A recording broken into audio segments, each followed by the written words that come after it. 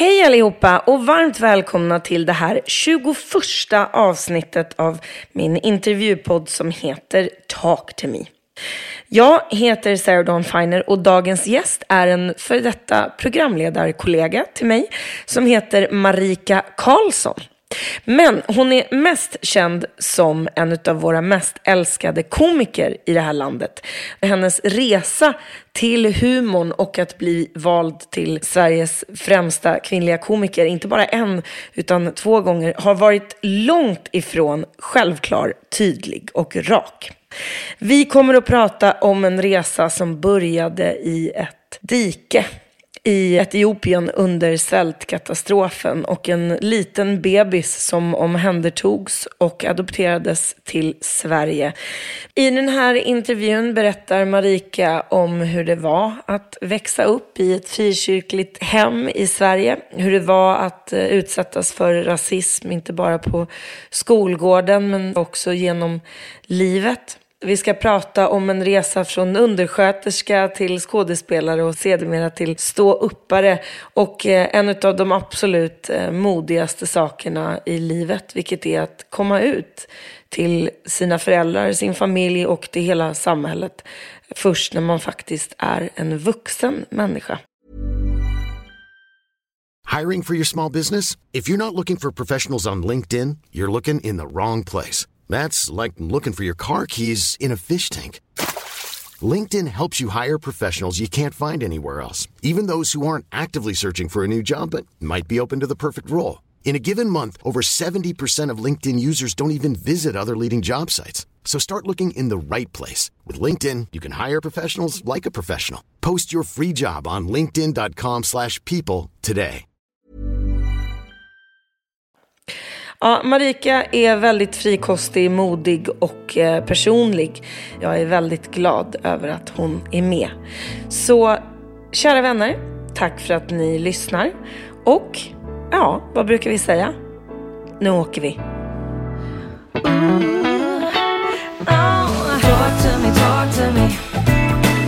Talk to me, talk to me. Baby, talk to me, talk to me. Ooh, yeah, yeah. Talk to me, talk to me. Talk to me, talk to me. Baby, talk to me, talk to me. Oh, yeah. Hej Marika Karlsson. Hej. Välkommen till Talk to me. Tack så mycket. Marika Karlsson har jag väl aldrig kallat dig framför dig, tror jag, i mitt liv faktiskt. Nej. Vi har nästan inte setts sen vi jobbade ihop typ varje dag i 4 månader för 2 år sedan när vi gjorde Melodifestivalen. Så det är väldigt kul att sitta här. Ja, detsamma. Väldigt, väldigt kul att få Vi har träffa väldigt dig. mycket som vi behöver sprida igenom om hur vi mår och hur livet har varit sedan dess. Ja, mycket har runnit under broarna sedan dess. Nu är det ju, oavsett när folk lyssnar på den här podden eller inte, så är det ju just nu Melodifestival-tider i vårt land. En ny säsong. Vad är ditt, vi börjar bara med det i och med att det var där vi lämnade varandra. Vad är ditt starkaste minne från när vi gjorde det och hela den perioden så där i efterhand? Det starkaste minnet är ju vårt slutnummer. När du och Erik sjöng och jag och Kodjo oade lite i bakgrunden. Men det var första gången som jag kunde slappna av på scenen och känna så här, vi har liksom rott det här i hamn. Ja. Och då stå inför det här publikhavet och känna den kärleken som var. Jag började ju bäla. Jag som har väldigt svårt för att göra det framförallt offentligt. Men det är för mig fortfarande ett oerhört starkt minne. We did it. Ja. Den känslan. Shit, vi tog oss igenom det här. Det var ju så intensivt. Ja. Och det var så mycket. Och det var så rörigt. Och jag var så nervös. Och jag kunde inte sova på nätterna. Och man var i den här bubblan så totalt. Så det är mitt starkaste minne. Den konstigaste grejen som jag tror alla upplever som gör det där för första gången och kanske också om de bara gör det en gång är ju att man förbereder så oerhört mycket för att göra någonting som försvinner efter så fort man har gjort ett öppningsnummer som man har repat i veckor eller skrivit eller så gör man det ju aldrig igen liksom. Det är inte som något som man finslipar på och sen gör varje kväll utan så här, nu ska det ut och nu ska ett nytt in och... Jo, men det är därför man har så svårt också för att njuta, därför att man vet så fort vi gick av program 1 så var ju jag redan i program 2. Ja. Och det känns som att jag kan springa till dig. Bara, har jag väl läst det här? Jag har tänkt på det här. Jag funderar på om man skulle göra det. Så man ligger i... Och jag var oerhört oerfaren av den här typen av jobb. För jag minns också den... Liksom, var jag inte heller beredd på efteråt. Det tomrummet som det faktiskt blev för mig. För jag är ganska mycket i min person... Sådär att men det här är ett jobb och nu är det över. Så är det nästa grej, så är det nästa grej. Jag är inte så sentimental eller vill liksom blicka bakåt på det sättet. Och varit på turnéer med kollegor och varit jätteintensivt och så. Men här var ju, dels var man ju på så högvarv. Så att då när sista programmet var gjort, och framförallt kom jag ihåg när det blev onsdag och man inte skulle åka iväg. Och att jag saknade er asmycket. Och hela det här kaoset och nerven som fanns och så. Det var jag inte beredd på. Det är ju en obeskrivlig kick. För att man tror ju aldrig att man kommer klara det. Och sen så är man klar och så börjar man om och tror inte man kommer klara det igen. Så jag förstår precis vad du menar också med ögonblicket när man kan andas ut i sista programmet. Oftast typ precis när det har blivit en vinnare och man bara ska göra någon slags avslutningsprata, så är det en oerhörd känsla av gud, det är sant, det är över. Ja, och... Framförallt så alla andra jobb efter Mello har ju varit en walk in the park. Alltså. Det har ju känts väldigt lätt. Sånt som jag tidigare kanske varit jättestressad över. Det blir inte samma nerv och inte samma prestationsångest som jag upplevde där.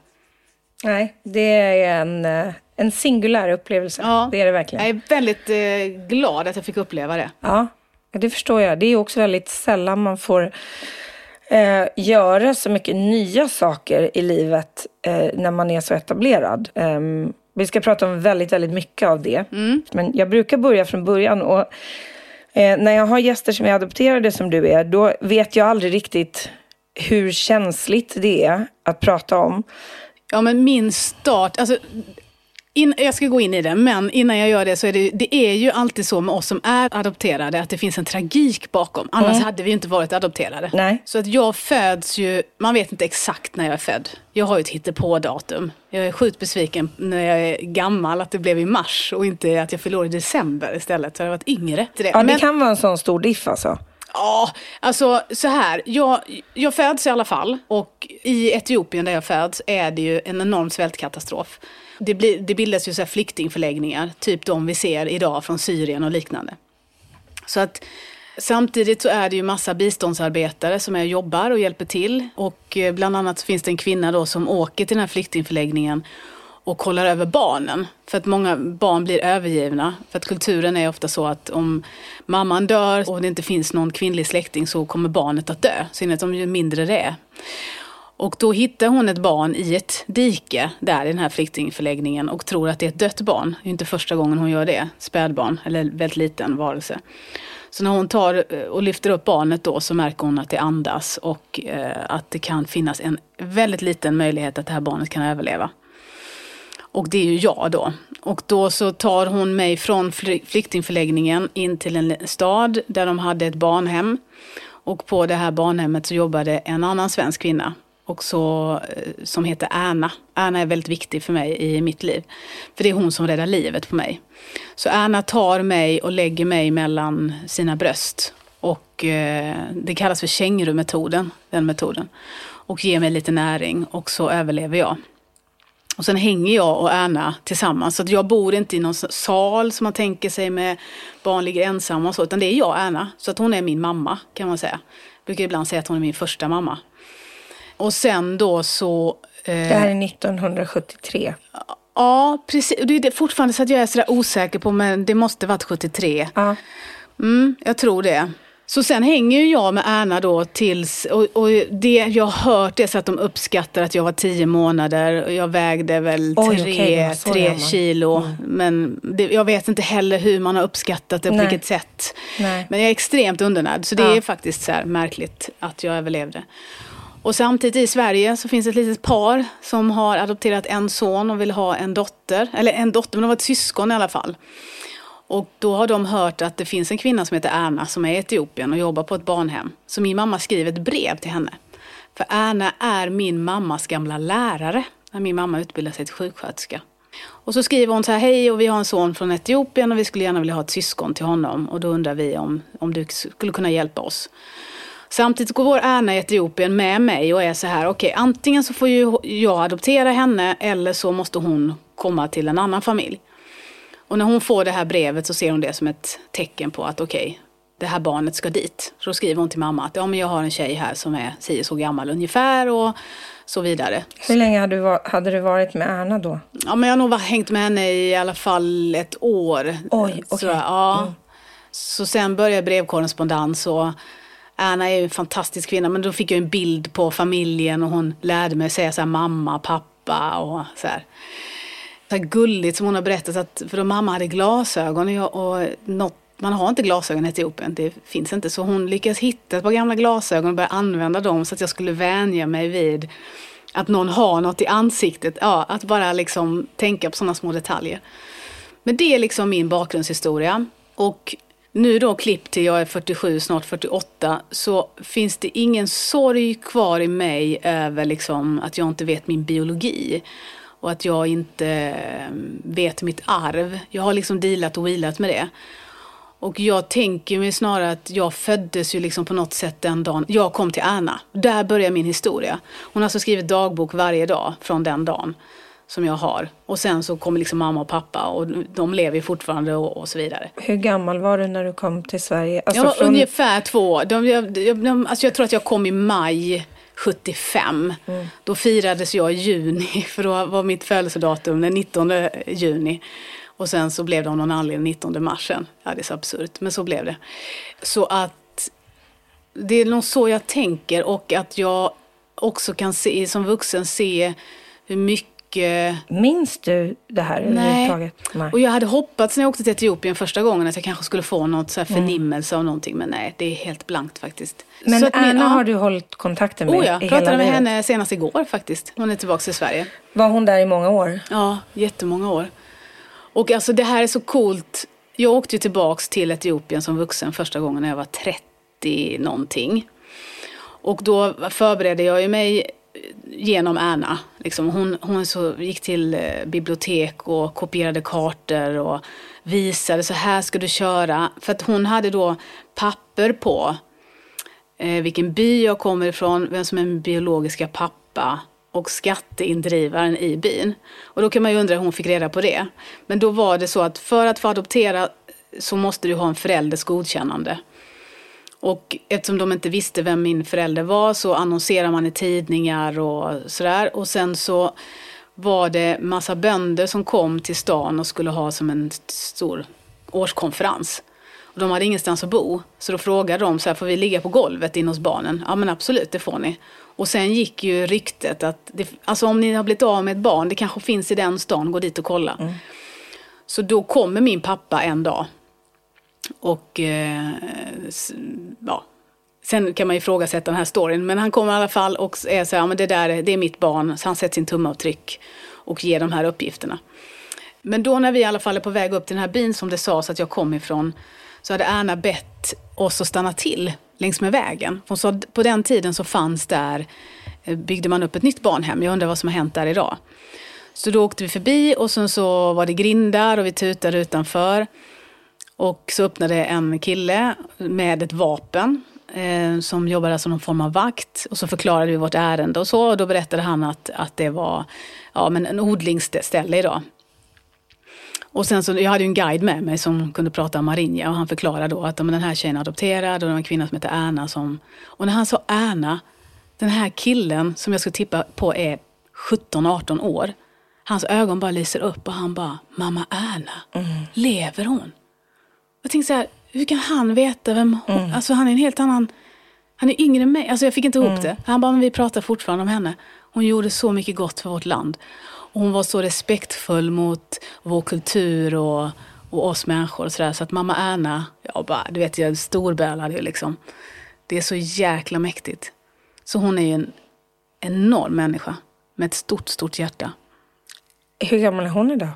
93 tror jag, någon sån här 94. Så hon hade varit där ett par år kanske när hon träffade dig? Ja, men några år definitivt. För jag tror hon var totalt 15 år i Etiopien. Wow. Jag tror hon kom på slutet på 60-talet. Du sa att det oftast finns en sorglig historia ju. Men det finns ju också en sån otroligt vacker historia i det. Därför att varenda adopterat liv, om det har gjorts lagligt och liksom på rätt premisser, är ju ett barn som får en chans. Och man vet ju att det finns så sjukt många som inte får det. Finns det en tudelad känsla av att man känner sig lyckligt lottad gentemot de som inte hade samma möjlighet, men också att man på något sätt känner sig övergiven? Nej, inget av det. Alltså som barn funderade jag jättemycket på varför jag.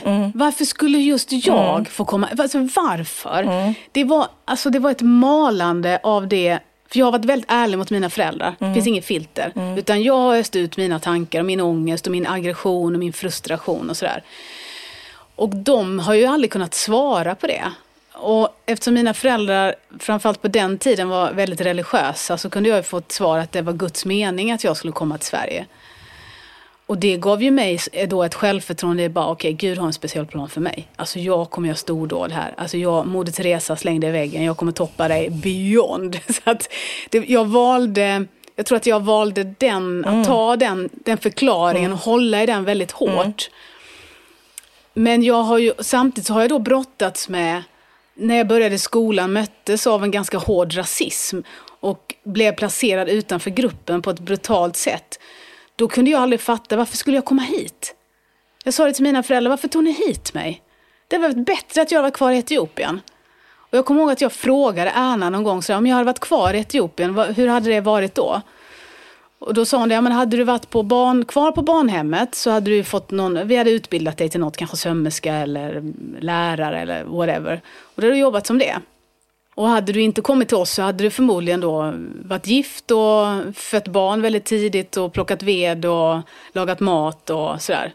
Och då vet jag att jag kunde tänka så, men då jag kunde haft ett liv där. Sluppit den här skiten. Varför ska jag? Så att jag har ju aldrig känt liksom någon tacksamhet över att jag har kommit hit. Jag har inte heller känt någon tacksamhet över att jag blev räddad till livet. Jag kan däremot känna väldigt tacksamhet över Ernas engagemang och kärlek och vilja att hjälpa både mig och massa andra barn. Min uppväxt har varit så extremt formad av frustration och ilska. När du väl kom till Sverige, vart kom du? Ett litet samhälle utanför Kalmar som heter Mönsterås. Där bodde vi väl kanske ett år som familj. Vad heter dina adoptivföräldrar och vad jobbade de med då? Min pappa jobbade jag tror han jobbade som predikant på den tiden. Det innebär alltså att man är inte präst så, utan man åker runt och predikar. Jag tror nog att han försörjde sig på det. Och min mamma var sjuksköterska. Hur gammal var din äldre bror när du kom? Han var 3 år när jag kom. Så där var mamma och pappa i livet. Och sen efter det så flyttade vi till en lika stor metropol, Mariannelund. Emil hissade upp i dig flaggstången som ser till Mariannelund. Ja. Där bodde vi fram till 1980. Då flyttade vi till Lund. Så mina år i Småland är för mig, som när jag tittar tillbaka på dem, så är de extremt exotifierade. Men det såg inte jag det som, utan jag såg det som att jag fick en uppmärksamhet som jag tyckte om. Och jag insåg väldigt snabbt fördelarna av den uppmärksamheten utifrån barnets perspektiv. Om jag ler lite snett så får jag någon kaka av henne, eller jag får en bulle där, och de kommer säga, men lille vän, vad söt du är, ni är så söta där ni kommer ifrån. Du vet, alltså jag tog inte det som negativt, utan bara ge mig något här, vilken krona extra där, alltså sådär. Jag var väldigt extrovert, jag var ju extrovert när jag kom. Min mamma har nog jobbat ganska mycket med att försöka få mig att hålla lite tillbaka, så att man inte behöver gå in i ett rum och skrika, här är jag. Det har jag ju alltid gjort liksom. Du har ju verkligen gjort upp med din resa baserat på att du har gjort föreställningar och föreläsningar och pratat om det. Så du har formulerat de här tankarna och du har liksom svarat på de här frågorna och ställt dem själv också. Men jag tycker det var väldigt viktigt att du sa att varför kom jag hit då om jag inte får vara här liksom? Om det inte är okej. Finns det någonting som du som vuxen har tänkt tillbaka på när du tänker på de åren om människors godhet och ondhet? Jag tror nog inte att jag tänkte så mycket i ondhet och godhet. Men jag hade ju koll på Gud och djävulen. Ja, just så att det. jag tror nog att jag la det som att de på det sättet en onda sida. Den här brottningen av att jag inte förstod varför de inte tyckte om mig. Alltså, att jag inte och jag kan ju fortfarande idag, vuxen, bara så här, men hur kan du döma mig och inte tycka, bara baserat på min hudfärg? Inte för att jag gjort något, inte för att jag sagt något, inte för att, utan bara av att se min hud så går du igång och går i taket. Fanns det någonting i dina föräldrars religion som hjälpte dig? Alltså religionen var min räddning. Alltså kyrkan var ju min räddning. Om man då tänker sig att skola, världen utifrån barnets perspektiv är sjukt tuff. Det handlar om att överleva. Det handlar om att överleva på rasterna. Jag brukar säga det efteråt att det var ju där jag tränade min käft. Som jag har haft nytta av på ståuppscenen. Så tack för det. Men kyrkan, där har ju grundfilosofin att vi alla är Guds barn. Så vi är alla lika mycket värda. Det fanns då det goda och det onda. Och här har vi då Gud och djävulen. Och de som inte väljer Gud, de får ju då det onda så att säga. Men däremot förstod jag inte när Gud var elak. För läser du Bibeln så är det ju att Gud, jag menar det här, Noaks ark. När Gud såg på människorna, bara de sköt inte sig så jag låter det komma vatten så får hela skiten bara dö. Och sen så börjar vi om från början. Det fattar inte jag. Då bara, men nu är ju Gud ond. Han har ju skapat de människorna. Så han är inte nöjd med resultatet och låter han bort. Så där låg jag nog med, alltså bara utifrån vad man ligger filosofiskt utifrån barnets perspektiv. Det kommer jag ihåg att jag pratade om jättemycket hemma. Hade ni högt i tak hemma för sådana diskussioner? Enormt högt. Jag har ju en pappa som är teolog. Min pappa älskar ju de diskussionerna. Han har ju alltid uppmuntrat mig i det. Det är liksom, jag kommer ihåg när vi åt middag så började jag och pappa och brorsan, han var så trött va. Han bara, kan jag få gå? Absolut. Och mamma till slut började plocka undan diska och jag och pappa satt kvar. Jag förstår inte det här, varför är det så här? Och han bara, man kan se det så här. Men det finns ju... Och så är jag 10 år och frustrerad och börjar läsa som bara den för att jag vill så här, nu ska jag hitta... Ja. Så det var jättehögt i tak i min familj. Jag kommer från en väldigt pratande familj. Och en familj som alltid har respekterat oss båda barn. Liksom. Men jag är den av oss barn som har haft största behovet om att prata om min bakgrund, min adoption och hur det har varit. Och det har aldrig tystats ner. Mamma och pappa, jag tror de gjorde det så fort de hittade såna här små bordsflaggor. Så när man fyllde år så hade man Sveriges flagga och Etiopiens flagga. Det har alltid varit liksom... Och för min generation som adopterad så är det väldigt ovanligt. Det var väldigt många som sa att nu heter du Agneta, nu är du svensk, tyst. Vi pratar inte om Bolivia eller Etiopien. Eller... Vad hade du för namn när du kom till Sverige? Ayush Negato hette jag. Var kommer Marika ifrån? Ja, det är enligt mamma. Man skyller på pappa och pappa skyller på mamma. Så jag vet faktiskt inte var det kommer ifrån.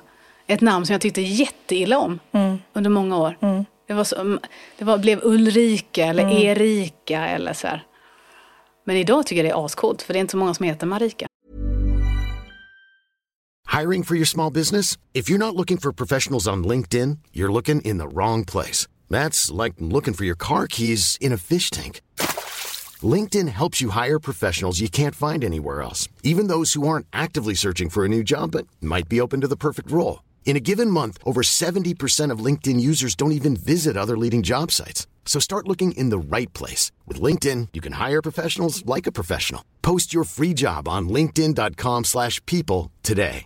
Hey, it's Paige DeSorbo from Giggly Squad. High quality fashion without the price tag. Say hello to Quince. I'm snagging high-end essentials like cozy cashmere sweaters, sleek leather jackets, fine jewelry, and so much more. With Quince being 50 to 80% less than similar brands. And they partner with factories that prioritize safe, ethical, and responsible manufacturing. I love that. Luxury quality within reach. Go to quince.com/style to get free shipping and 365-day returns on your next order. Quince.com/style. Vem var du i skolan? Jag tror att jag var jobbig på lektionerna. Svårt att sitta still, svårt att hänga med, tappa koncentrationen. Kunde i de lägena starta suddgummikrig. Fattade alltid när det var dags att sluta så att grabbarna fick skulden och iväg. Samtidigt så var jag oerhört religiös. Så jag ville gärna frälsa klassen och prata om Jesus och Gud. Jag var väldigt mycket rättvisa. Såg jag att någon utsattes för något så skulle jag kliva in, styra upp. Väldigt framåt, tog mycket plats, kaxig, enormt mycket självförtroende. För att man ska ju veta att de som sa något till mig, det var inte att jag var snäll tillbaka så tog det. Utan de har fått skit tillbaka. Och kände jag så här, där är sårbart, då öste jag på liksom. Som kaxig framåtunge. Men du var rolig redan då? Nej, jag var inte rolig. Jag ser inte mig som ett roligt barn. Nej. Ett kaxigt barn. Ja. Mer. Verbal. Begåvad. Ta mycket plats. Men inte så the funny one. Nej, inte roliga timmen när jag sketcher och sånt. Utan Vad ville du bli när du var liten? Först ville jag ju ha gård och ta hand om djur. Sen ett tag ville jag bli missionär. Och sen tror jag nog att jag ganska snart nördade in mig på vården. För mamma var sjuksköterska, mormor var barnmorska. Så jag hade så mycket historier om det. Jag tyckte det alltid lät så roligt. Så att sen när jag blev lite större så bestämde jag mig för att bli barnmorska. När flyttade du från Lund? Jag var väl kanske 23, 24. Och då var du undersköterska? Jag hade jobbat några år och hunnit vara iväg som au pair och pluggat på komvux. Och jag pluggade i universitetet 1 år i Lund innan jag drog. Sen började jag med teater och lämnade Lund. Hur började du med teater? Hur kom det in i ditt liv? Alltså jag har ju velat spela teater hela livet. Men jag har ju aldrig riktigt vågat. I kyrkan finns ju väldigt mycket så här utrymme för att stå på en scen och vara på en scen. Så det var ju väldigt mycket och man var med i kör och sådär. Och jag kommer ihåg att när jag skulle börja gymnasiet så ville jag gå en teaterinriktning. Och då fanns bara det i Helsingborg. Mamma kollade upp det och så var det ju liksom audition för att komma in. Och det vågade inte jag. Nej. Så då gick jag vårdgymnasiet. Sen så tror jag redan på någon teatergrupp och gick dit. Men det var så himla flummiga där. Det var så här bara, vi ska göra en pjäs om Egypten och du får vara kille och ta här ett manus. Jag bara, det här är ju fullkomlig idioti. Så slutade jag där. Och sen så när jag började plugga på universitetet så träffade jag ju en kursare där. Som var hela hans liv var teater. Han skulle bara in på scenskolan. Jag visste inte ens vad det var. Och så han startade en teatergrupp. Och så hakade jag på där. Och sen var jag ju typ frälst efter första gången. Varför teater? Ville du vara någon annan? Jag tyckte om allas blickar på mig. Och så tror jag att jag tyckte om det här tanken på att hoppa in i någon annan. Göra en karaktär. Hitta ett annat språk, ett annat kroppsspråk. Det här får leka, liksom. Du känns som ett barn som hade ganska mycket fantasi. Jättemycket fantasi. Och det har jag ju fortfarande. Ja, jag är ju liksom inne, men det tar ju inte slut. Jag kommer ihåg så här att jag kunde vara inne i timmar i badrummet framför spegeln och göra figurer och hålla på liksom, med kroppen och vad den var, hur den var, hur man såg ut och sådär. Min mamma är en fantastisk kvinna. Och hon gav ju oss mycket kultur. Och vi har ju så här skojat om det i familjen. Vi var tittade på föreställningar. Jag var ju helt uppslukad. Brorsan sov. Liksom. Och då vet jag att vi var och såg Oliver Twist. Och att jag sa till mamma, det där vill jag göra. Det var så häftigt liksom. Och då var det ju andra barn som stod på scenen. Så det fanns någonting att identifiera sig. Absolut, det är en jättestor grej. Hur var det som undersköterska? Jag tror att jag var en bra undersköterska. Jag älskade det jobbet. Jag gick igång liksom på att hänga med en jättegammal, jätterynkig människa som har levt ett helt liv. Jag tyckte om att höra deras historier. Jag tyckte det var kul att skoja med dem. Jag tyckte det var roligt med folk som var senildementa och fick för sig saker, att det fanns saker i rummet och sådär. Tyckte jag bara att det var kul. Eller någon var så här, har prästen varit här? Ja, han har varit här. Nej, missar jag honom. Ja, men han kommer imorgon igen. Ja, men vad bra, då ska jag hälsa på. Alltså att jag gjorde inte det för att vara elak mot dem, utan för att jag upplevde att de blev mycket lugnare än att man sa det finns ingen präst, eller prästen dog för 1952. Sådär. Det är liksom ingen idé. Och det är ju säkert sant. Ja, så. I mina första år framförallt var jag väldigt så driftig när jag var på ålderdomshem och kunde ta med mig gitarren. Jag kan alla salmer, alla lovsånger. Vad är din favoritsalm? Det är en ros utsprungen. Fantastisk. Vad hade du för idoler när du växte upp? Jag har haft 2 oerhört tydliga idoler. Och det är ju Whitney Houston och Michael Jackson. De fick ju mig att överleva skolan.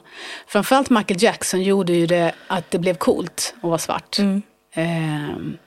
Och Whitney Houston blev ju mer en sorts, oj, kan man se ut så som svart kvinna? Wow. Så de två, de har betytt jättemycket för mig. Och det blev liksom, jag kommer ihåg att jag hade så afrokam i bakfickan och liksom vågade ha afrot och var stolt över mitt afro på ett annat sätt. Så det är mina 2 stora idoler. Du sa att teatern kom in när du träffade den här killen som var helt inne på teater. Men då var det fortfarande hobbynivå, gissar jag, något som du gjorde. Ja, precis. En gång i veckan sågs vi. Och sen så sa han att jag har hyrt teatern och vi alla får göra varsin monolog. Oj! Ja, och då sa jag, vad är en monolog? Ja. Så där var min nivå. Jag visste inte vad det var. Jag tyckte också det var, vadå, ska man stå och prata själv i ett rum? Ja, det är helt varför? onaturligt. Ja. Och varför det? Och så här. Ja, men så letade jag upp någon text och så genomförde vi ju det. Och det var ju då jag kände så här, okej, det är det här jag ska göra. Allt annat har varit liksom en sorts sökande till just denna punkt. Det vill säga att stå på scenen. Du gör en monolog och får the bug of acting eller att stå på scen. Vad tar du vägen med den informationen? Är du liksom, okej, jag ska ändra hela mitt liv direkt? Eller lät du det ta lite tid? Nej, jag ändrar mitt liv direkt.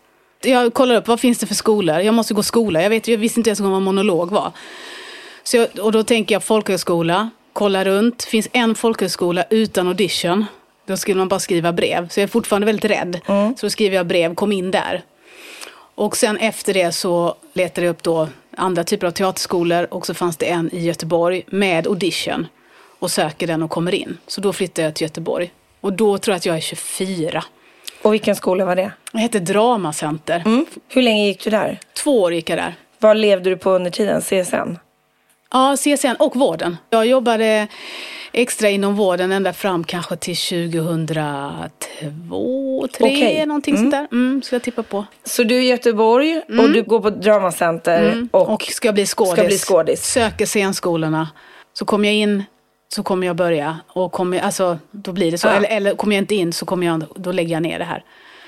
Och jag tror att jag sökte den i Malmö och kom inte in. Och bara grät som ett barn i fosterställning och trodde att liksom nu... Inte att min dröm var över, men drömmen om scenskolan var i alla fall över. Och så tänkte jag bara, okej, jag får bli en av dem som bara krigar för att få jobba med det här. Jag kommer åka till jag ska spela barnteater, jag ska åka till byar. Det var fortfarande fullt fokus på att bli skådis. Men jag insåg att jag får ta amatörvägen hållet upp och med några års erfarenhet kanske jag kommer upp till en professionell nivå. När kom humorn in och vad blev det för resa? Blev det barnteater och krig? Det blev amatörteater direkt efter då. För att på Folkteatern i Göteborg vid den här tiden så fanns det en man som heter Kim som jobbade där och älskade att jobba just med amatörer. Så då började jag där och var extremt engagerad i den här föreningen. Med i styrelsen och fixa grejer och lärde mig hänga ljus och sköta ljus och vi gjorde föreställningar, jag var alltid först på plats, gjorde en bordstolar, hängde ljus, riggade om. Alltså du vet, jag var verkligen, det var det jag gjorde och sen jobbade jag liksom inom vården för att få ihop mina pengar. Och sen så säger han till mig vid något tillfälle att du, stand-up, skulle inte det vara något för dig? Nej, jag vill ha seriösa roller, jag har passion för det här nu. Så han tjatade faktiskt på mig i 3 år. Att han tyckte jag skulle alltid så tjatade. Marika, ta stand-up, du skulle vara så bra. Nej, jag ville inte liksom. Jag ville verkligen inte så skit. Bara stå där och, har ni tänkt på när man går till affären? Det var liksom min bild av stand-up. Och sen så sa han en dag att det finns en kurs i Stockholm. Du kan åtminstone gå kursen. Och sen efter det kan du bestämma dig för om du ska gå den eller inte. Vad roligt, så det är han som är liksom anledningen. Japp. Utan honom hade jag aldrig börjat. Det kan jag verkligen säga. Vad hände när du gjorde kursen? Att jag var sämst. Alltså,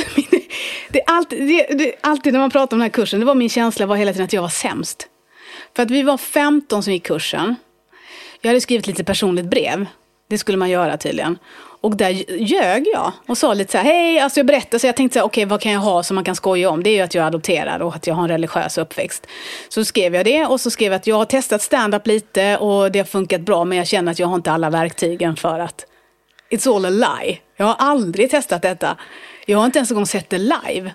Så kommer jag in och så säger det, den leds då av Adde Malmberg och Thomas Oredsson. Och Adde är ganska hård, han är väldigt auktoritär. Så han går upp och bara, hallå, välkomna, varsågoda och presentera er, en och en.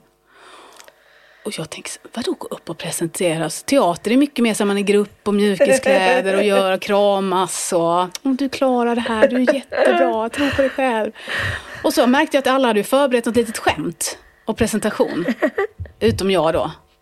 Så att jag är ju liksom, och varje gång jag har varit uppe så säger Adde liksom, det var inte kul, det var inte roligt. Och som Thomas Oredsson sa någon gång till mig, han bara, det där är roligt för dig och dina kompisar. Men för oss, det är inte kul.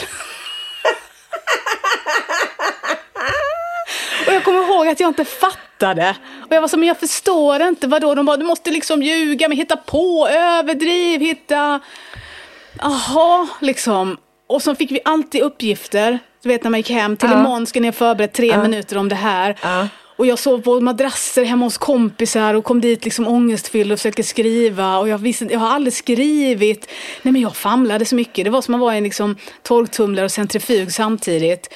Och sen minns jag bara att Adde en gång säger, det där var kul, Marika. Och då är det, vad var det? Och det var någonting, jag tror att jag hittade på. Egentligen heter jag, så kom ett jättelångt så här afrikanskt namn, och du tänker 2 minuter, men ni kan kalla mig för Marika. Jag tror att det var ungefär det upplägget. Och där såg han väl en liten glimt av, det kanske har potential. Och sen så minns jag också att det var ganska mycket så att vi skulle uppträda inför, vi var ju på Dramatiska institutet, lite för personalen och sådär. Och det filmades, och då kunde jag ju se att jag ser sjukt självsäker ut. Men det är kaos inuti mig. Jag tänkte, det där ska jag utnyttja. Predikantdottern där. Ja. Och sen då så sa de ju helt plötsligt bara, ja, nästa vecka så ska vi till Norra Brunn. Jag bara, va? Nej! Va? Och då ingick det i den här kursen 4 minuter på Norra Brunn. Åh, herregud! Ja. Och jag visste inte det. Jag hade ju inte anmält mig. Alltså det här är så typiskt mig inte att kolla. Bara, men jag hakar på det då. Jag kan väl gå en kurs. Och du visste vad Norra Brunn var liksom? Ja, och då gick det här slängde i brunnen på tv. Okay. Så att man hade ju liksom koll. Det var ju på det. Stort ju. Ja, så det här var 2001. Det jag pratar om nu.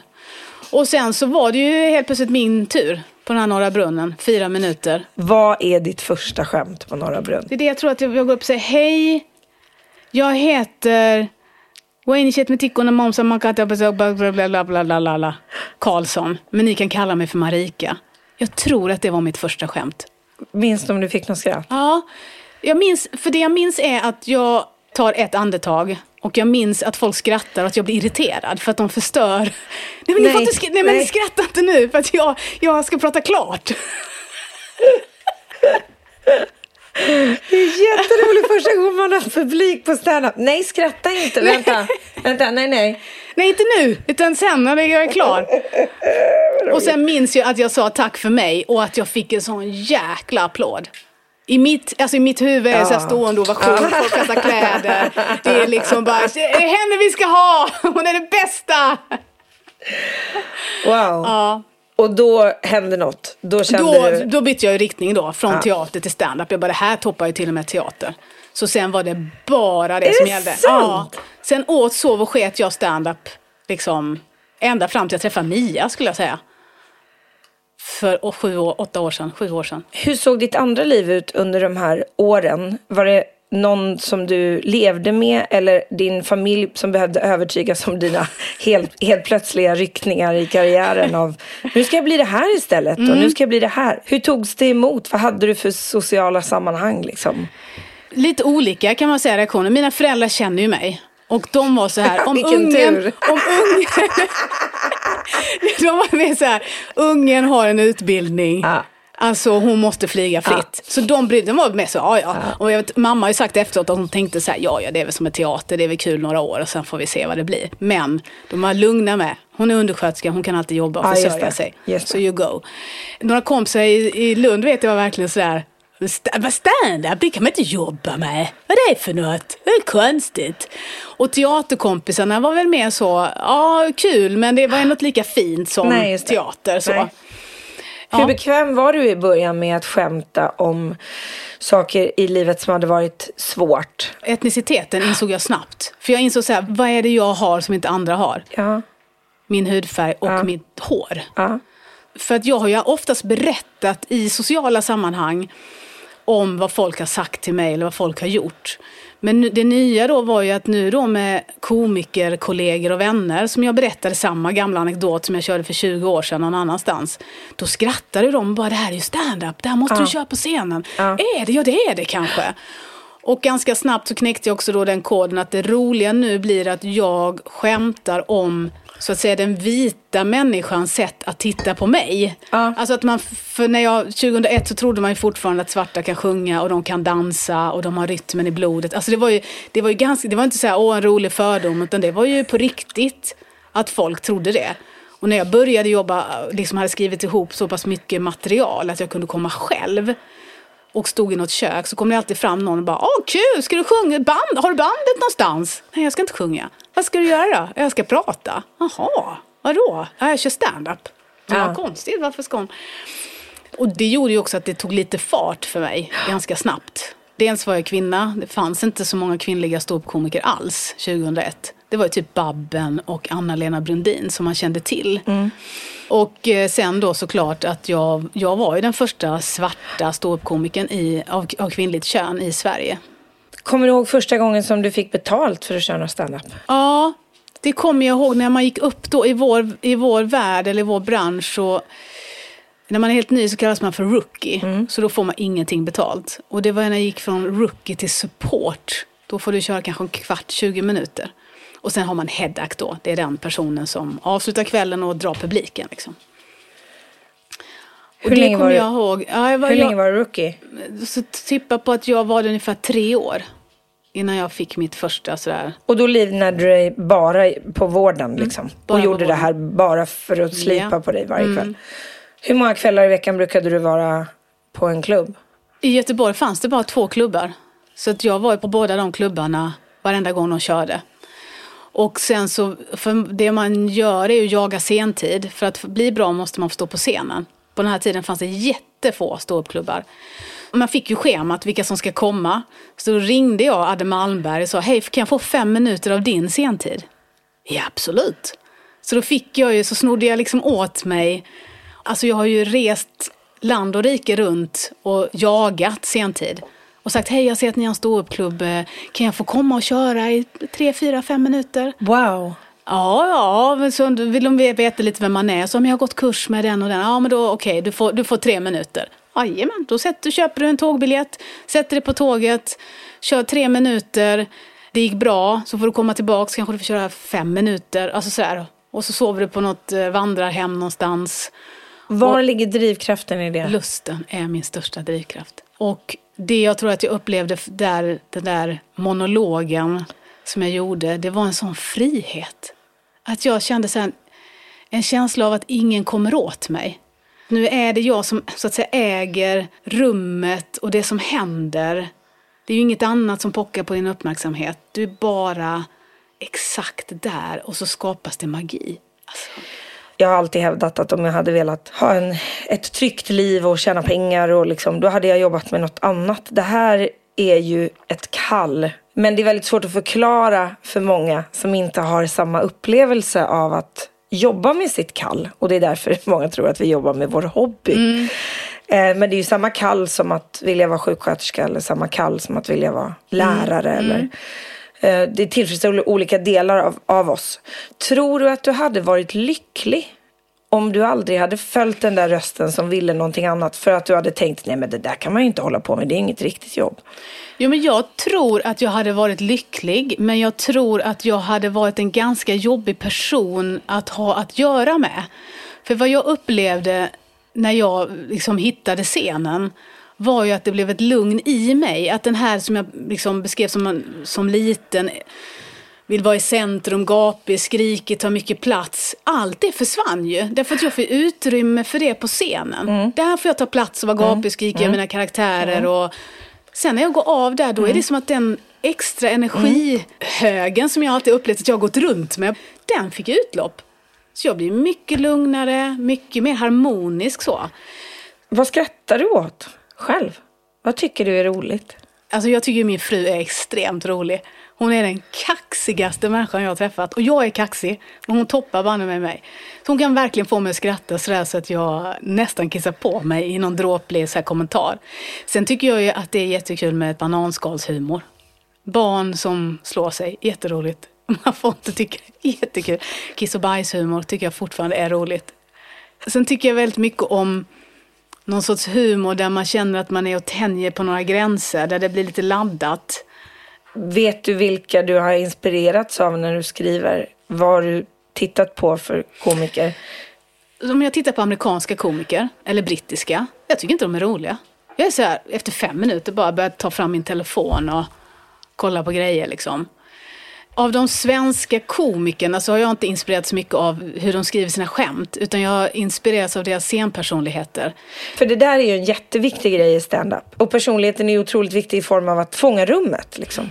Hur gör du det? Vad brukar du känna? Jag ska börja med det här. Liksom. För då kommer publiken att tycka om mig. För det är ju inte bajsskämt jag har hört idag. Nej. Jag tror nog alltid att jag bara tänker att jag ska börja i glädje. Alltså, det kan ju låta så konstigt när man säger det. Men jag vet att jag under många, många år kämpade med att ta kommandot över scenen och scenrummet. Och på något vis så tror jag att jag knäckte den nöten när jag bara tänkte att det enda jag ska göra det är att gå upp och se till att vi har så roligt vi kan tillsammans. Och att det är jag som tar kommandot över det. Så det tror jag är nog liksom mer min grej. Ta rummet fort som fan på ren svenska. Och sätta ner ett skåp. Och sen håller jag det skåpet. Och sen liksom springer jag. Och då får ni haka på. Och missar ni det tåget så det är ett problem. Lite så. Jag tror det handlar om att inte be om ursäkt över mig själv på scenen. För det gjorde jag nog ganska mycket i början. Att vad kul att ni tyckte det var roligt. Vad skönt, nu är ni med mig. Är ni med mig nu? Vad kul så. Samtidigt som jag också är en väldigt, som min personlighet är, någon sorts framåtlutande komiker. Jag säljer ju mig själv. Det var väl kul, du är med där, du är med där. Vad kul, vi kör, wow. Det är ju jag. Och jag ser mig som en berättande komiker. Jag kan inte skriva upplägg poängskämt. Typ ett skämt som min mormor det första min mormor gör på morgonen är att gå och hämta posten. Sen klär hon på sig. Det är ett väldigt skrivet skämt. Det är inte jag. Utan jag är något jag ser, något jag reflekterar över, något jag funderar på. Och så är det därifrån. Mer en berättare. När hamnade du i tv första gången? 2005 i något som heter Stockholm Live tror jag. Ja, med Snöjen och gänget. Extremt nervöst. Jag är så besviken på den medverkan därför att de klippte. Det var då jag lärde mig hur tv fungerar. Man klipper. Om vi säger att jag körde 7 minuter på scenen så kanske det var med 2 minuter i tv. Och så var det ändå inte så som jag hade skrivit det. Nej. Så det kändes ju som någon form av konstnärligt övergrepp. För mig var det ju på liv och död på den tiden. Det är inte riktigt sunt. Men så det var ju den känslan. Typ överleva eller dö. Och det gick bra live. Men det som kom ut i tv var jag inte nöjd med. Och när började du känna att det här går bra? Det här är något som jag faktiskt kan ha som ett riktigt yrke. Det var 2005. Så där började jag ju och liksom tänkte att nej, men nu får det här vara mitt jobb. Och då slutade då hade du slutat i vården också? Ja, då slutade jag i vården för att jag hade så pass mycket. Vad var drömmen då? När jag började jag hade 2 mål. Det ena var att jag skulle kunna leva på det. Och det andra var att de i branschen skulle liksom tycka att jag var en bra komiker. Det var mina mål. That's it. Kommer du ihåg den känslan när det hände första gången? Ja, jag kommer ihåg det här när jag hade fått ett helt år. Alltså att jag hade försörjt mig ett helt år bara på stand-up. Och då ungefär i den tiden så är det också den här känslan av att de i branschen tyckte att jag var bra. För jag fick följa med på stora turnéer och jag fick en viss typ av jobb. Eller att någon ringde mig och sa att Janne Bylund har rekommenderat dig för han kunde inte ta det här jobbet. Det är liksom en bekräftelse på att folk tycker man är bra. Liksom, att man kan leverera på en viss nivå och de går i god för en. Så det var ju helt fantastiskt. Så det var efter det som jag började fundera på, men vad vill jag göra mer då? Och då var ju tv drömmen. 2006 så fick jag pris som årets kvinnliga komiker. Och det var som att trycka på en knapp. För då kände jag att jag fick extremt mycket jobb. För då var det så stort och all media skrev om det här. Alla varit med om det. Alla tidningar ringde liksom. och ville göra intervjuer, och David Batra vann årets manliga komiker, och vi var liksom med i morgon-tv, och det var ju så stort för mig. Mamma följde med upp till Stockholm, vi bodde på något litet sunkigt hotell på Söder, och hon satt typ och grät i TV4 liksom, och tittade på sin dotter på tvn, och hon var så här, det här är ju så fantastiskt liksom. Så det var ju jättestort. Gud, vad fint. Ja. Min mamma har varit min största supporter. Hon har varit och tittat på mig först, alltså, så fort jag kom ner till Skåne. Och sen har hon sett, till slut sa till henne, du behöver inte komma ikväll. Alltså det är samma skämt, mamma. Du har sett, men var hemma med Conny nu. Ni kan vara hemma ikväll och äta en god middag liksom. För att man känner oss ansvar för, men det är så roligt att se. Och hur du möter publiken. Och så säger du saker, det vill man inte missa. Men började du direkt att prata om det som har varit väldigt självutlämnande i ditt liv? Var det med materialet redan från början? Ja, etniciteten var ju med direkt. Religion kom jättesent. Det var inte förrän jag gjorde Jag är Gud som det kom med i bilden. Och har det funnits stunder när du har tänkt, men mamma, jag måste prata om en grej som du inte kommer vilja att vi pratar om på scenen? Nej, min mamma är hur cool som helst. Alltså jag har ju använt med henne jättemycket. Och inte heller kanske alltid förstått hur det kanske känns att sitta i en publik och någon säger någonting så man vet att oj, det handlar om mig. Men min mamma har en enorm liksom, både självförtroende och självkänsla i ett sånt läge och är jättebjussig. Så det är långt senare som jag har sagt så här, men gud, har du tyckt att det varit jobbigt när jag har... Ja... Nej, men folk vet väl kanske inte att jag är din mamma, men det är mer hennes vänner då som, vi hörde Marika sa om du, din hela tutte hängde ut när ni spelar minigolf, vilket var en sann historia. Men det kanske inte det, så. Där har jag kanske inte tänkt mig för alls, utan jag har nog varit ganska ego med så här, det här är kul. Jag har skämtat om min släkt också, så här, de har ju sagt att de har blivit ledsna över vissa typer av skämt, där jag inte har sett eller förstått det. Så det kan ju vara ganska egoistiskt av mig att mer bara se det här är roligt och inte tänka på konsekvensen för dem jag skojar om. Jag kände inte dig innan du träffade din fru, Mia. Men var det ett ensamt liv de första åren med att resa runt i Sverige och försöka försörja sig på att bli ståuppkomiker? För att det är ju väldigt ensamt att, alltså ni har inte med er ett band. Nej. Så det är bara ni liksom. Ja. Men de första åren såg jag inte som ensamt. Nej. Utan jag var bara så glad att jag hade jobb. Att jag fick göra det här. Så det var bara lust. Och sen helt plötsligt fick man betalt för resan. Och man fick betalt för att bo på hotell. Alltså det var ju som en förälskelse för mig ganska länge. Men de sista åren så började jag tycka att det var ensamt. Och framförallt tror jag att jag började tycka det när jag gjorde turné. När det är liksom samma, teknikerna åkte då i någon buss eller en lastbil någonting, där fick inte jag plats, så jag sitter på tåg, de två hängde ihop hela tiden, sen kom jag då och ska göra mitt, då vet jag att jag kände så här, det här är inte kul alltså. Jag älskar att stå på scenen, men det runt omkring var inte roligt. Vad hade du för relation i form av hur du reflekterade över barn i livet? Men det intressanta är att jag har ju aldrig sett mig som mamma, men jag har sett mig med barn. Så jag har ju inte haft någon mammalängtan på det sättet. Och jag tror inte att jag kommer ångra mig när jag är 65 liksom.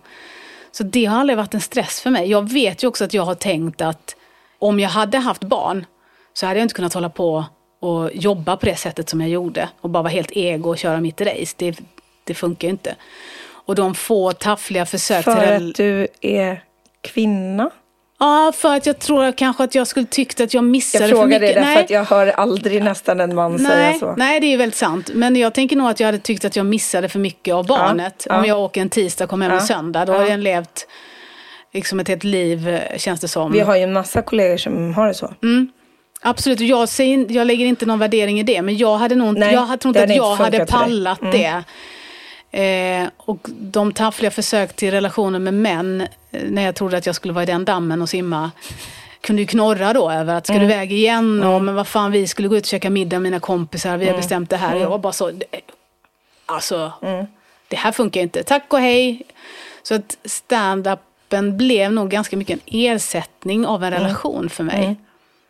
När jag sen fick en familj, då är det ju egentligen, det är det som är så intressant, för det är egentligen då min karriär lossnar på riktigt. Det är ju när jag får ett inre lugn och en ro och stand-upen inte är på liv och död för mig längre, utan att jag är så att Det är ett jobb, det är jättekul. Men det finns det som är viktigare. Innan vi pratar om din familj så vill jag prata om de här föreställningarna som du har gjort. Är det 3 stycken stora? 2. Och den första hette? Den hette En negers uppväxt. Ja. Det var en bild på dig, för er som inte minns, i en svensk folkdräkt. Ja. Fanns det någon tagline? Nej. Nej, det fanns en stämpel sen som kom senare. Det var godkänd av staten. Ja, okej. Det var för att jag då blev anmäld för hets mot folkgrupp och även friad. Och det var inte det jobbigaste för mig. Utan det jobbigaste för mig var då reaktionen som blev av andra svarta. Det var jag inte beredd på. Andra svarta tror ju inte mig när jag säger det. Och min förklaring då är att här måste vi se vilket sammanhang jag är uppväxt i. Jag är uppväxt i det vita sammanhanget. Jag är alltså då adopterad, kommer till en så att säga vit familj, vit släkt, vit skola, vit. Under min uppväxt användes n-ordet frekvent. Jag själv gjorde det. På den tiden var det både positivt och negativt och helt neutralt och hatiskt. Ja. Det var hela spektrat. Det var så du benämndes när du växte upp? Ja, och så jag kunde benämna mig själv. För att ta ett exempel. När jag ska åka iväg som au pair till London. Jag ska prata med mamman i familjen som är svensk. Och då tänker jag så här, shit, hon vet ju inte hur jag ser ut, Marika Karlsson, jag har redan levt den ryggsäcken. Så säger jag till henne i telefonen att bara så du vet det så är jag, och så använder jag n-ordet. Och hon bara, ja men det är lugnt. För så sa man, jag sa inte till henne, bara så vet jag är svart.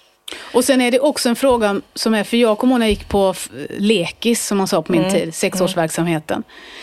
Så kom jag hem till pappa och sa, de kallar mig då för n-ordet. Vad betyder det? Och så pappa, ja men det betyder att du är svart. Så han värdelade inte det för mig. Nej. Hade han slagit näven i knytnäven i bordet, sagt vem har sagt så, det är babba, och då hade det aldrig kommit en föreställning massa år senare som hette det. 2010 när den hade premiär var i min värld n-ordet inte så laddat. Jag hade skämtat om det på scenen. Hur mycket som helst. Folk har skrattat hur mycket som helst. Det är aldrig någon som har reagerat. Det har varit svarta, det har varit vita i publiken. Alltså, det blir ingen reaktion. Och när jag gjorde föreställningen, när jag började kolla av med liksom folk omkring mig. Jag ska fundera på att göra en föreställning om mitt liv som adopterad och sådär. Jag funderade på om det ska heta En negers uppväxt. Så skrattade alla först och sen sa de, nej men så får man inte säga. Och det var precis den reaktionen jag liksom var ute efter. Att det blir en liten aha. Och sen var det jag en Sverigedräkt. Och då tänkte jag att nu kommer rassarna gå bananas på mig. Men rassarna, nej, ingen reaktion. Men Afrosvenskarnas riksförbund och många med dem skrev så mycket mejl till mig som var fyllda av så mycket hat och ilska att jag faktiskt var så här rädd. Och tyckte det var obehagligt. Och i den här vevan så går de som producerar då, som är producenter, de går i konkurs. Så jag blir väldigt ensam i det här med en föreställning som jag spelade på ett ställe i Stockholm som heter Café Klaver. Vi hade premiär, det kom 50 personer, det var 50 personer som fick plats. Det var mest min familj och mina vänner. Föreställning 2 sålda biljetter. Vi sätter in den minsta annonsen i Metro. Och sen var det som att trycka på en knapp liksom. Och det var ju ett hårt slag i solar plexus för mig då. Och jag bara så här, men jag fattar inte varför folk är så arga. Men fattar inte att det är för oss jag gör det här. Jag vill berätta och hur det är och i det perspektivet. Så det var jättetufft. Och hur tog du igenom det? Vad lärde det dig? Gav du dig in i debatterna? Nej. Skrev du tillbaka? Ja, men så här, jag försökte i början. För du ändrade inte namnet för sig? Nej, det gjorde jag inte. Och det var viktigt för mig att inte göra det. Alltså jag har ju bråkat kring detta så in i Norden. Och jag hade en naiv tanke faktiskt då, 2010, den här finns inte alls idag. Det var att vi skulle ta över det ordet som homosexuella män, att äger ordet bög idag. Det är inte alls lika värdeladdat, upplever jag, som det var på skolgården på 80-talet, 90-talet. Nej. Och då tänkte jag att lite beroende på vad det är för prefix innan. Såklart att det är. Men det var min vision. Vi ska äga ordet, vi ska ta makten över det här. Vi är starka, vi är bra, vi är värda vår plats. Alltså jag hade ju så jättehöga visioner med föreställningen. Jag ville att vi skulle prata om attityder. För det har jag förstått genom åren att många personer i Sverige som så att säga är helt uppväxt i i den vita miljön, förstår inte hur det är att växa upp i Sverige och se ut som jag gör.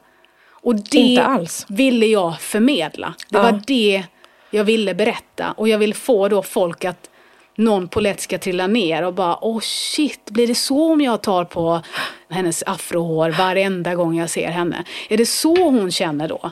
Det var ju sånt jag ville berätta. Inte att vi skulle prata om ett ord. Alltså hade jag vetat det så tror jag inte att jag hade använt n-ordet. För det var ju inte det som var syftet för mig. Jag ville inte skapa någon debatt. Jag ville inte, inte kring det liksom. Ser du fortfarande att ditt liv ska vara någon slags utbildning? Jag tror faktiskt att jag gör det. Därför att jag tror att humorn här är helt fantastisk. Att det är den som öppnar dörrar och får lite poletter att trilla ner. Och jag har ju fått också en respons av människor som också har varit fantastisk och jättefin och jättepositiv. Och det är därför jag håller på. Det är därför jag idag föreläser och det är därför jag liksom idag är ute och pratar om det. Hur länge spelade du den här föreställningen? Ja, det var i omgångar. Jag tror att jag körde den ända från 2010 till 2016. Det är länge. Och det trodde du inte när du hade sålt 2 biljetter dag 2? Nej. Vad har du märkt är liksom den största folkbildande effekten när publiken går därifrån? Jag tror Vad är att du mest stolt över? Jag tror att jag är mest stolt över att folk fattar att de kanske behöver tänka till en gång eller 2 innan man säger något. Och om någon efter de har sett eller så den föreställningen går runt och tar en annan svart person i håret, så har de ju inte lärt ett piss. Men jag tror att ganska många, det är så många som har skrivit just det till mig. Bara, men herregud, så många gånger jag har gjort det. Grannens barn är adopterade och jag har inte tänkt på det. Alltså för att ta det som ett konkret exempel. Det tror jag. Samtidigt så vill jag ju inte att man ska titta på andra svarta och bara, svårt. Nu har jag haft det svårt i livet. Jag förstår det. Det är inte det heller jag liksom är ute efter. Men man kan tänka sig för. Hur har du känt att debatten har förändrats när det här återigen på något sätt behöver läras ut som om människor inte har fattat det än? Hur mycket har du orkat engagera dig this time around? Jag engagerar mig väldigt lite. Och jag gjorde det efter det här som kom med min första föreställning. Och att jag upplevde att det inte gick att mötas i diskussioner och samtal heller. Så har jag ju valt att på något vis backa där. Så att min strategi är mer så att jag vill ut och träffa Svennebanan och titta Svennebanan i ögonen och förklara att så här kan det bli. Konsekvenserna av din handling. Men i det mediala så ligger jag långt under radarn. Alla media ringer ju alltid mig när det är såna här saker som sker i media. Och där jag någonstans kan bli lite sådär, nu är det aktuellt på tapeten i en halvtimme, 2, kanske 3 dagar. Men mitt liv fortsätter ändå. Så att jag väljer en annan strategi bara. Jag går inte liksom ut och proklamerar i media och så på det sättet. Du hade ju en mycket lugnare titel till din andra föreställning som inte alls var lika provocerande. Vad hette den? Den hette Jag är Gud. Du och Eva Dahlgren delade på den. Ja.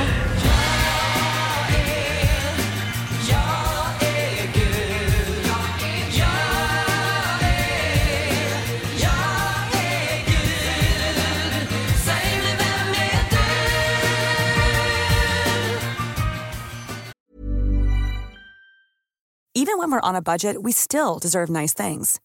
Quince is a place to scoop up stunning high-end goods for 50 to 80% less than similar brands. They have buttery soft cashmere sweaters starting at $50, luxurious Italian leather bags, and so much more.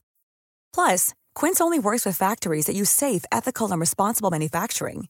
Get the high-end goods you'll love without the high price tag with Quince. Go to quince.com/style for free shipping and 365-day returns. This is the story of the one. As a maintenance engineer, he hears things differently. To the untrained ear, everything on his shop floor might sound fine, but he can hear gears grinding or a belt slipping. So he steps in to fix the problem at hand before it gets out of hand. And he knows Grainger's got the right product he needs to get the job done, which is music to his ears. Call, click Grainger.com or just stop by. Grainger, for the ones who get it done. Om man ska förklara då, den första föreställningen var ju oerhört naivt av mig, men inte förstå att här sticker jag ut hakan väldigt mycket. Så var den andra då, Jag är Gud, en oerhört medveten titel. Och det är dessutom jag som är uppbunden på ett kors. Så symboliken går inte missa, för den som ser detaljer så ser man också att det hänger en otuskorp på korset. Så det var jättegenomtänkt, och jag tänkte, nu provocerar jag. Nej, ingen större reaktion kring det. Men jag kan nog lite så efteråt när jag tittar tillbaka på det tycka att affischen och titeln egentligen var lite för hård för hur föreställningen var. För föreställningen var ju oerhört varm. Men när jag började skriva var jag väldigt, väldigt arg. Och när jag kom på idén till affischen var jag också väldigt arg. Men sen, det är ju en process. Man gör ju affischen så tidigt, det är lite dumt. Man gör det ibland över ett år innan. Och sen när jag väl kom en föreställning så sa alla så här, men den är ju jättevarm och respektfull och fin. Den var så hård på affischen, och även religiösa som kom av lite nyfikenhet kunde ju sen säga det att jag förstår vad du är ute efter, men det var synd med affischen. Så. Och det kan jag nog lite hålla med om, att jag var lite otydlig i min kommunikation utåt. Var du rädd någonting under de här åren när du spelade de här föreställningarna? Nej, men alltså En negers uppväxt var jag ju rädd. För det var ju folk som protesterade utanför. Och stod och kunde vara ganska otrevliga mot publiken som kom in. Men Jag är Gud var jag aldrig rädd. Nej. Och jag var ju faktiskt i kyrkor och sådär och gjorde provföreställningar och hade jättefina samtal med församlingsmedlemmarna som... Den föreställningen är också så mycket beroende på vad publiken har för referens. Jag kände ju väldigt snabbt när någon så att säga kan sin bibel. När jag pratar om en person som heter Paulus till exempel i Bibeln och så.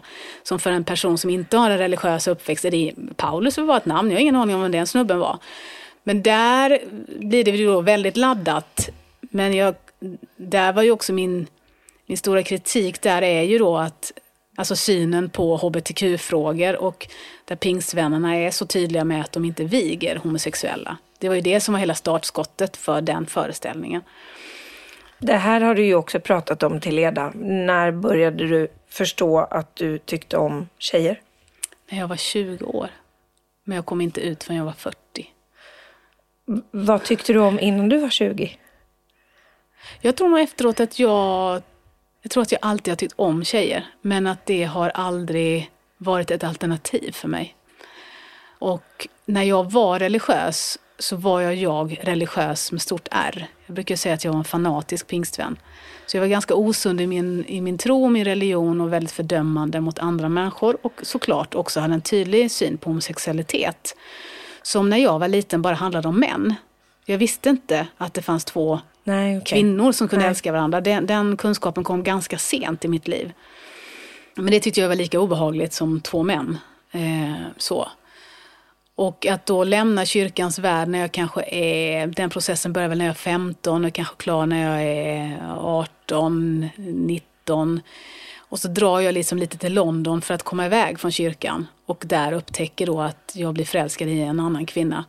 Det är lite, ibland kanske lite svårt att förklara om man inte förstår den religiösa övertygelsen man har suttit på. Det var mer än att någon drar bort mattan under fötterna. Det var som att trilla ner i något sorts avgrundsröre. Jag bara, vad är detta? Vad är detta? Det här är emot allt jag står för. Det här är emot allt som min familj står för, min släkt, mina vänner.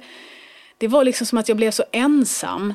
Därför att den andra kampen kring etnicitet, då hade jag ju skydd av min familj, kyrkan, mina vänner. Alla de var på min sida.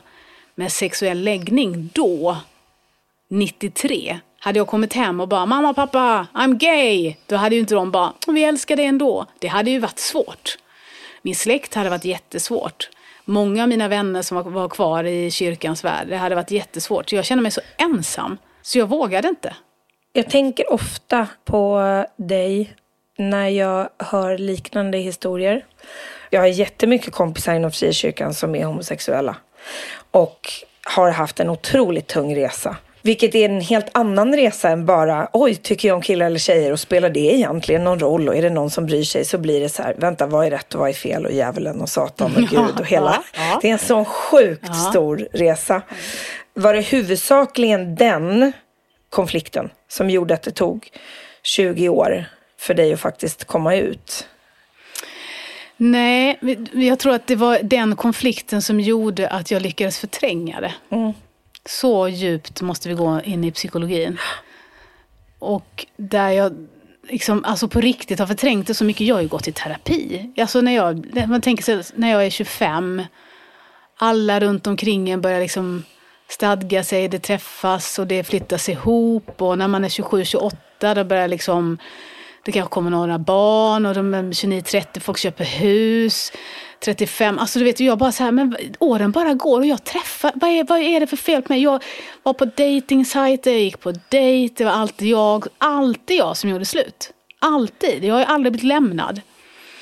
Och går i terapi och berättar det här och då får jag den klassiska förklaringen som är, men ni adopterade är rädda för att bli övergivna, det alltså överger ni. Ja, då är det min sanning. Ja, just det. Så det var det som gjorde att det tog så lång tid. Ända fram till faktiskt en förfest när jag bor i Göteborg med tjejkompisar där en i gänget säger att men jag är sugen på att testa en tjej. Jag vill liksom träffa någon nu. Jag vill ha familj, men jag har aldrig testat att vara med en tjej. Så jag ska nog testa det innan så att jag vet vilken sida. Och alla andra tjejgänget är bara så, men gud, det är klart du ska göra det är ju härligt, vad bra. Ja, inte jag. Jag bara, vänta, varför det? Nej men va? Och det är ju jätteintressant efteråt varför min reaktion var mer så här irriterad. Men hur tänker du nu? Alltså, och ifrågasätter henne jättemycket och de andra blev skitirriterade på mig. Så det vill säga dålig stämning.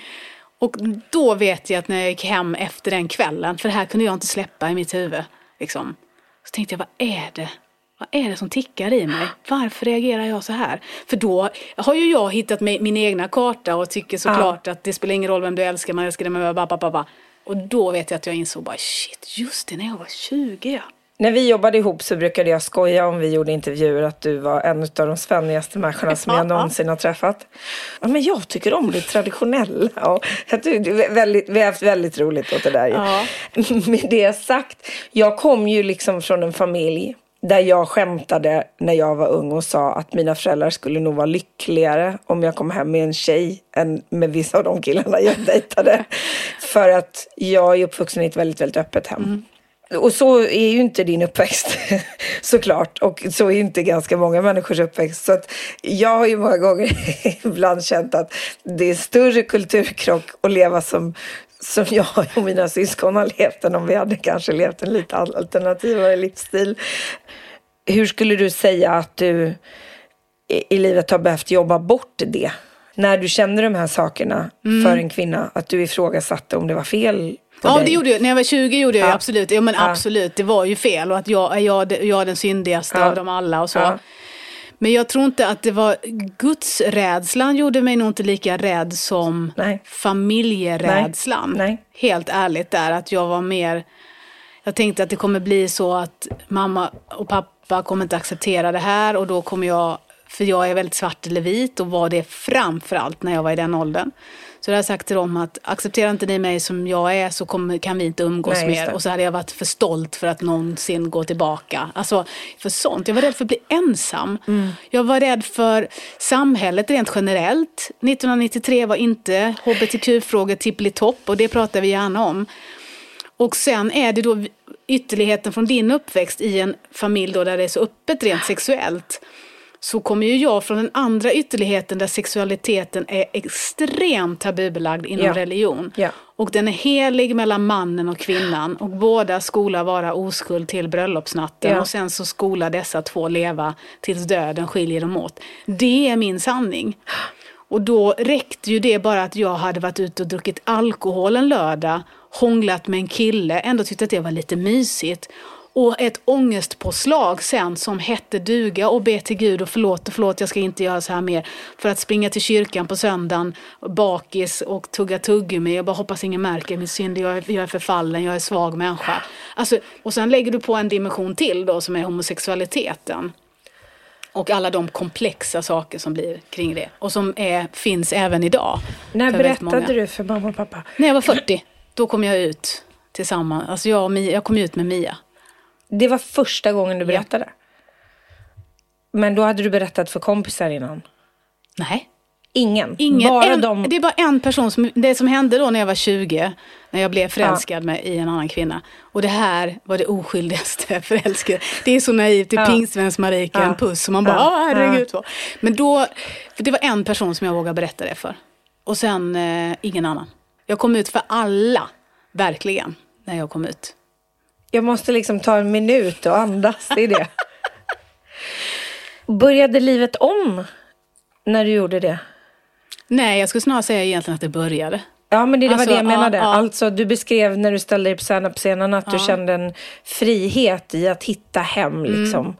Det måste känns precis likadant, fast ännu större kanske. Ja, men jag tror det som hände var ju att jag för första gången var helt sann mot mig själv. Och eftersom jag då på något vis också kommer ut så infinner det sig ett lugn i mig. Mitt mörker är ju borta. Min ångest är ju borta. Jag har ju mått så fruktansvärt dåligt periodvis. Och inte förstått vad det är som har skavt. Och lagt ganska bra summa med pengar till olika terapeuter. Och analysera och gräva och hålla på. Och ändå hjälper inte det. Det är ju borta nu. Det är inte så konstigt. Jag har ju haft ett stort tomrum i mig liksom.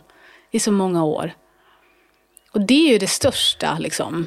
Att man blir hel helt enkelt. Som människa, för att man är sann mot sig själv. Och där jag också var så lugn i min komma ut-process att jag tänkte att men de som inte accepterar det, då gör de inte det. Jag kommer inte ens en gång liksom kriga eller försöka övertala på det sättet. Jag trodde ju att jag skulle behöva kriga med släkten. Sådär, där hade jag ju rustat upp mig lite, men de var ju mer sådana, men det var härligt att du är lycklig. Och jag hade ett väldigt fint samtal med min farbror som sa sådär att, men har du känt så här i 20 år? Ja, eller jag har ju vetat det indirekt i 20 år liksom. Och han bara, så har du inte vågat? Nej. Och så jag tänkte själv att jag hade kommit ut för 20 år sedan. Tror du att du hade reagerat som du gör idag? Nej, det hade jag ju inte. Nej, det är för sorgligt. Och så var han så här, men det är ju ändå bra att vi utvecklas och lär oss. Så det finns liksom, ibland tänker jag att det var, i min släkt så var jag den rätta personen som fick komma ut. För jag har varit den där glada tanten som har lekt med mina kusinbarn och kastat dem i vattnet. Och som de har sett upp till. Och så är det hon som är den syndiga. Det är fint. Ja, jag sitter och gråter. Men alltså, jag gråter ju för att det är väldigt vackert, såklart. Men mest för att det känns som att det är så många år. Så många förlorade år. Som i min fördom, det kanske inte var så. Och det är också det som man beskriver, och du beskriver i den stunden där, att det kommer när det ska liksom. Och för du känns aldrig bitter. Nej, du tittar aldrig på världen och säger, vad, du vet, jag förlorade hela min tonårstid och tänk om jag hade kunnat. Och det är ju, har ju slagit mig alltid med dig, att du är en otroligt positiv människa att vara omkring, och att du har ett så fantastiskt positivt budskap med just din resa. Är du arg på någon? Ja, absolut. Jag kan vara både arg och frustrerad och allt det där. Men om man tänker sig liksom, jag har en filosofi som är att du gör de valen i livet du gör där du är just nu. Alltså jag gjorde ett val när jag var 20. Och jag ser aldrig tillbaks på mina val och ångrar mina val. För jag gjorde rätt val för mig just där och då. Och det är det jag tror gör att någon sorts bitterhet försvinner. Jag ångrar inte mina val. Men du vågar också göra helt andra val. Du vågar börja om. Många gör väldigt fel val. Och så säger de, nu valde jag det. Nu blev det så. Som om livet inte går att förändra i varje sekund. Ja. För att man ska må så bra som möjligt. Är det okej att säga, jag visste inte då vad jag vet idag. Och det är därför det blir så fint när din farbror... Nej, han hade kanske inte reagerat så för 20 år sedan. Inte. Och det är för att han också inte visste det då. Men i och med att han reagerar så idag så visar det ju jämt på samma sak. Vilket är att om man vet bättre så gör man bättre. Ja, liksom. Men det är också att han reagerar så är ju för att det finns de som har varit modiga. Exakt. Som kom före. Jag menar Gabriel Fors. Alltså folk som inte är uppväxta i vår värld. Vi kommer ju från samma rörelse. Jag vet ju att han har gjort så mycket. Alltså han tog en fight för mig. Så är det. Han är en av de första i mitt liv. Jag träffade honom när han var 19 år liksom. Och det har verkligen lärt mig jättemycket om hur det är att växa upp i Frikyrkan och den resan som det är. Och han drivs också av positivitet och inte en bitterhet över det som var tungt, utan har ett otroligt fint öppet budskap om det där. Vilket är underbart liksom. Och förhoppningsvis hjälper ni alla som fortfarande kämpar och sitter i den situationen. Ja, men det är ju framför allt skillnaden mot då och nu är ju att nu pratar vi om det. Jag sitter här och pratar om det. Jag vet att det kan finnas någon som lyssnar på det, och folk skriver till mig att jag har precis samma sitt som du var i, och jag vet inte om jag vågar komma ut nu eller inte. Och det är inte att jag skriver bara kom ut nu, utan alla har sina processer. Men jag tänker bara känslan av att jag känner mig så himla ensam. Och då hoppas jag att någon annan inte ska känna sig ensam, utan veta att det finns faktiskt några till. Och det är grejen med varför vi sitter här också. Vad är det bästa rådet som du har fått? Alltså, det låter kanske konstigt, men jag tror att en enorm drivkraft för mig, förutom lust, har varit vissa möten med människor. Jag kommer ihåg när jag jobbade på ett ålderdomshem. Så var det en kvinna där, vi fick en jättefin relation. Hon berättade hela sitt liv. Och hennes syster blev änka med typ 3-4 små barn. Så att hon gav sin syster hela livet. Fostrade de här barnen tillsammans med systern och bodde ihop med henne. Och då sa hon till mig att vad du än gör så lev din dröm. Och den andra historien är ett gäng tjejkompisar. Vi har åkt till Höllviken, det är sommar. Vi har tagit sådana här nummer. På den tiden tog man liksom nummerlapp till Systembolaget. Det var extremt lång kö. Det var någon helg som var runt knuten. Och vi sitter där ute och flamsar och skrattar. Och vissa suckar när de går förbi och tycker så, för de låter ungdomar och så. Så kom det fram en man som såg ganska sjavig ut, som höll en plastpåse. Och så sa han så här, ursäkta mig tjejer. Och då vet jag att jag tänkte, nu blir vi utskällda. Och sa han det, vad ni än gör så sluta aldrig skratta. Sluta aldrig att lev. När jag var i er roll åkte jag förbi ett hus. Och det var det finaste huset jag sett i hela mitt liv. Jag tänkte tänk att bo där. Och idag bor jag där. Ni kan göra vad ni vill. Och sen gick han. Och alla sådana är för mig så här, wow. Det här var till mig helt egocentriskt. Det här, och för jag har frågat de andra tjejerna, kommer ni ihåg han? De var lite så här, men för mig var det som en profetia liksom. Någon som Gud skickade ner, jag behövde höra det. Och det har jag tagit med mig. Ja, jag kan inte hålla på att gråta mera. Och det finns ju otroligt mycket mer att prata om i ditt liv såklart. Men det kan vi göra nästa gång. Vi har kommit fram till att vi ska göra de 2 avslutande grejerna i min podd. Den ena är 10 snabba. Och den sista är att du ska få rekommendera 3 saker till lyssnarna. Så vi börjar med 10 snabba. Är du beredd? 10 snabba med Sarah Dawn Finer. Cykla eller springa? Cykla. Lund eller Stockholm? Stockholm. Te eller kaffe? Te. Lena PH eller Carola? Carola. Stark eller rörlig? Stark. Melodifestivalen eller Parlamentet? Melodifestivalen. Amy Schumer eller Chris Rock? Amy Schumer. Det var bättre förr. Eller det bästa har inte hänt än. Det bästa har inte hänt än. Salt eller socker? Salt. Gay eller straight? Gay. Bra jobbat! Ja, tack. Du var absolut den som gjorde det här bäst. Jaså? Gud, folk har haft sån ångest.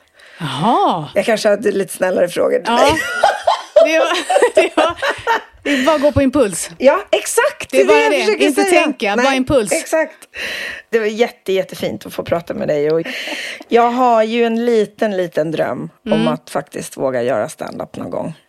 Och jag har så sjukt många drömmar i livet och så jävla mycket som jag försöker få ihop med livet och barn och karriär och sådär. Men någon dag ska jag våga mig på en 5-10 minuter någonstans och då ska jag ringa och bolla en massa saker med dig. Ja, och det får du gärna göra, men det jag ska säga att det bästa med stand-up är ju att det spelar ingen roll hur gammal du är. Det är det som är fördelen. Alltså, om man tänker sig sjunga, du måste ju ha sångrösten. Klart, visst, stand-up, du måste ha humor, men det har ju du. Det vet vi, du är ju oerhört rolig. Du har ju gjort något av det roligaste jag har sett i hela mitt liv. Nämligen när du gav Erik Saade 2 örfilar med hjälp av dina bröst.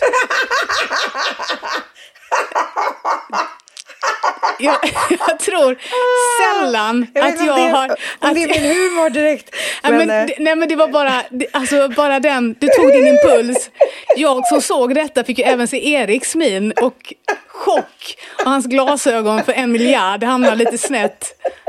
Oerhört roligt.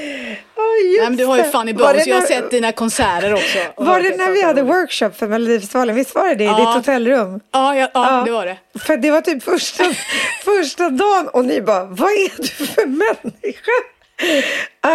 Jag tror att det var då jag blev kär i dig. Han behövde daskas till lite pojkvasken. Första gången som jag gick på, den enda gången jag gick på en röd matta med Erik innan vi jobbade ihop och vi kände inte varandra så jättebra, då pussade han mig på munnen framför en massa kameror. Bara tog mig i ansiktet och liksom, så att jag kände väl i flera år att så här, jag måste göra något som chockar honom. Och det gjorde jag i det där rummet. Gud så roligt. Jag minns det nu. Jag hade helt förträngt det, men jag minns det nu. Och hans chock och gud vad roligt det var. Det var mycket tokigt och roligt som hände. Och också kaosartat. Och det var också väldigt skönt att vi hade ett jättefint systerskap där. Som jag uppskattade oerhört. Det var en av de absolut jobbigaste perioderna i mitt liv hela det där året. Så att jag är jätteglad för dig. Tacksam för det. Tack. Så, min vän, då ska du få avsluta med att rekommendera 3 saker. Då skulle jag vilja rekommendera en så här allvarlig sak. Det skulle vara att man ska våga gå in i kärnan av det jobbiga. För att alla bär vi vårt bagage, alla har vi saker vi brottas med och det är så lätt att stänga av. Men jag tror att man ska våga ge sig in i den där skiten och vara i den, för sen kommer man komma ut mycket starkare och piggare. Andra rekommendationen är att i de här liksom ganska enformiga tiderna som det är just nu när vi spelar in podden, så gäller det att försöka hitta något som gör en lite glad. Typ hemma, det var för några veckor sedan, så skulle vi äta korv. Och då satte jag på mig en kockhatt och låtsades att jag var fransk och skrev att det var en bajskorvkiosk. Bara för att förstår du? Bara så här, vi måste försöka, det kostar ingenting, vi kan vara hemma, det är vårt liksom så. Och det tredje jag skulle rekommendera är att våga prata lite mer med varandra på riktigt än vad vi gör. Att inte bara prata hus och renoveringar, utan att våga fråga varandra hur vi mår. Och orka ta emot det svaret. Tack så mycket för att jag fick fråga dig hur du mår. Tack själv. För att du ville lyssna. Alltid. Tack för att du var med.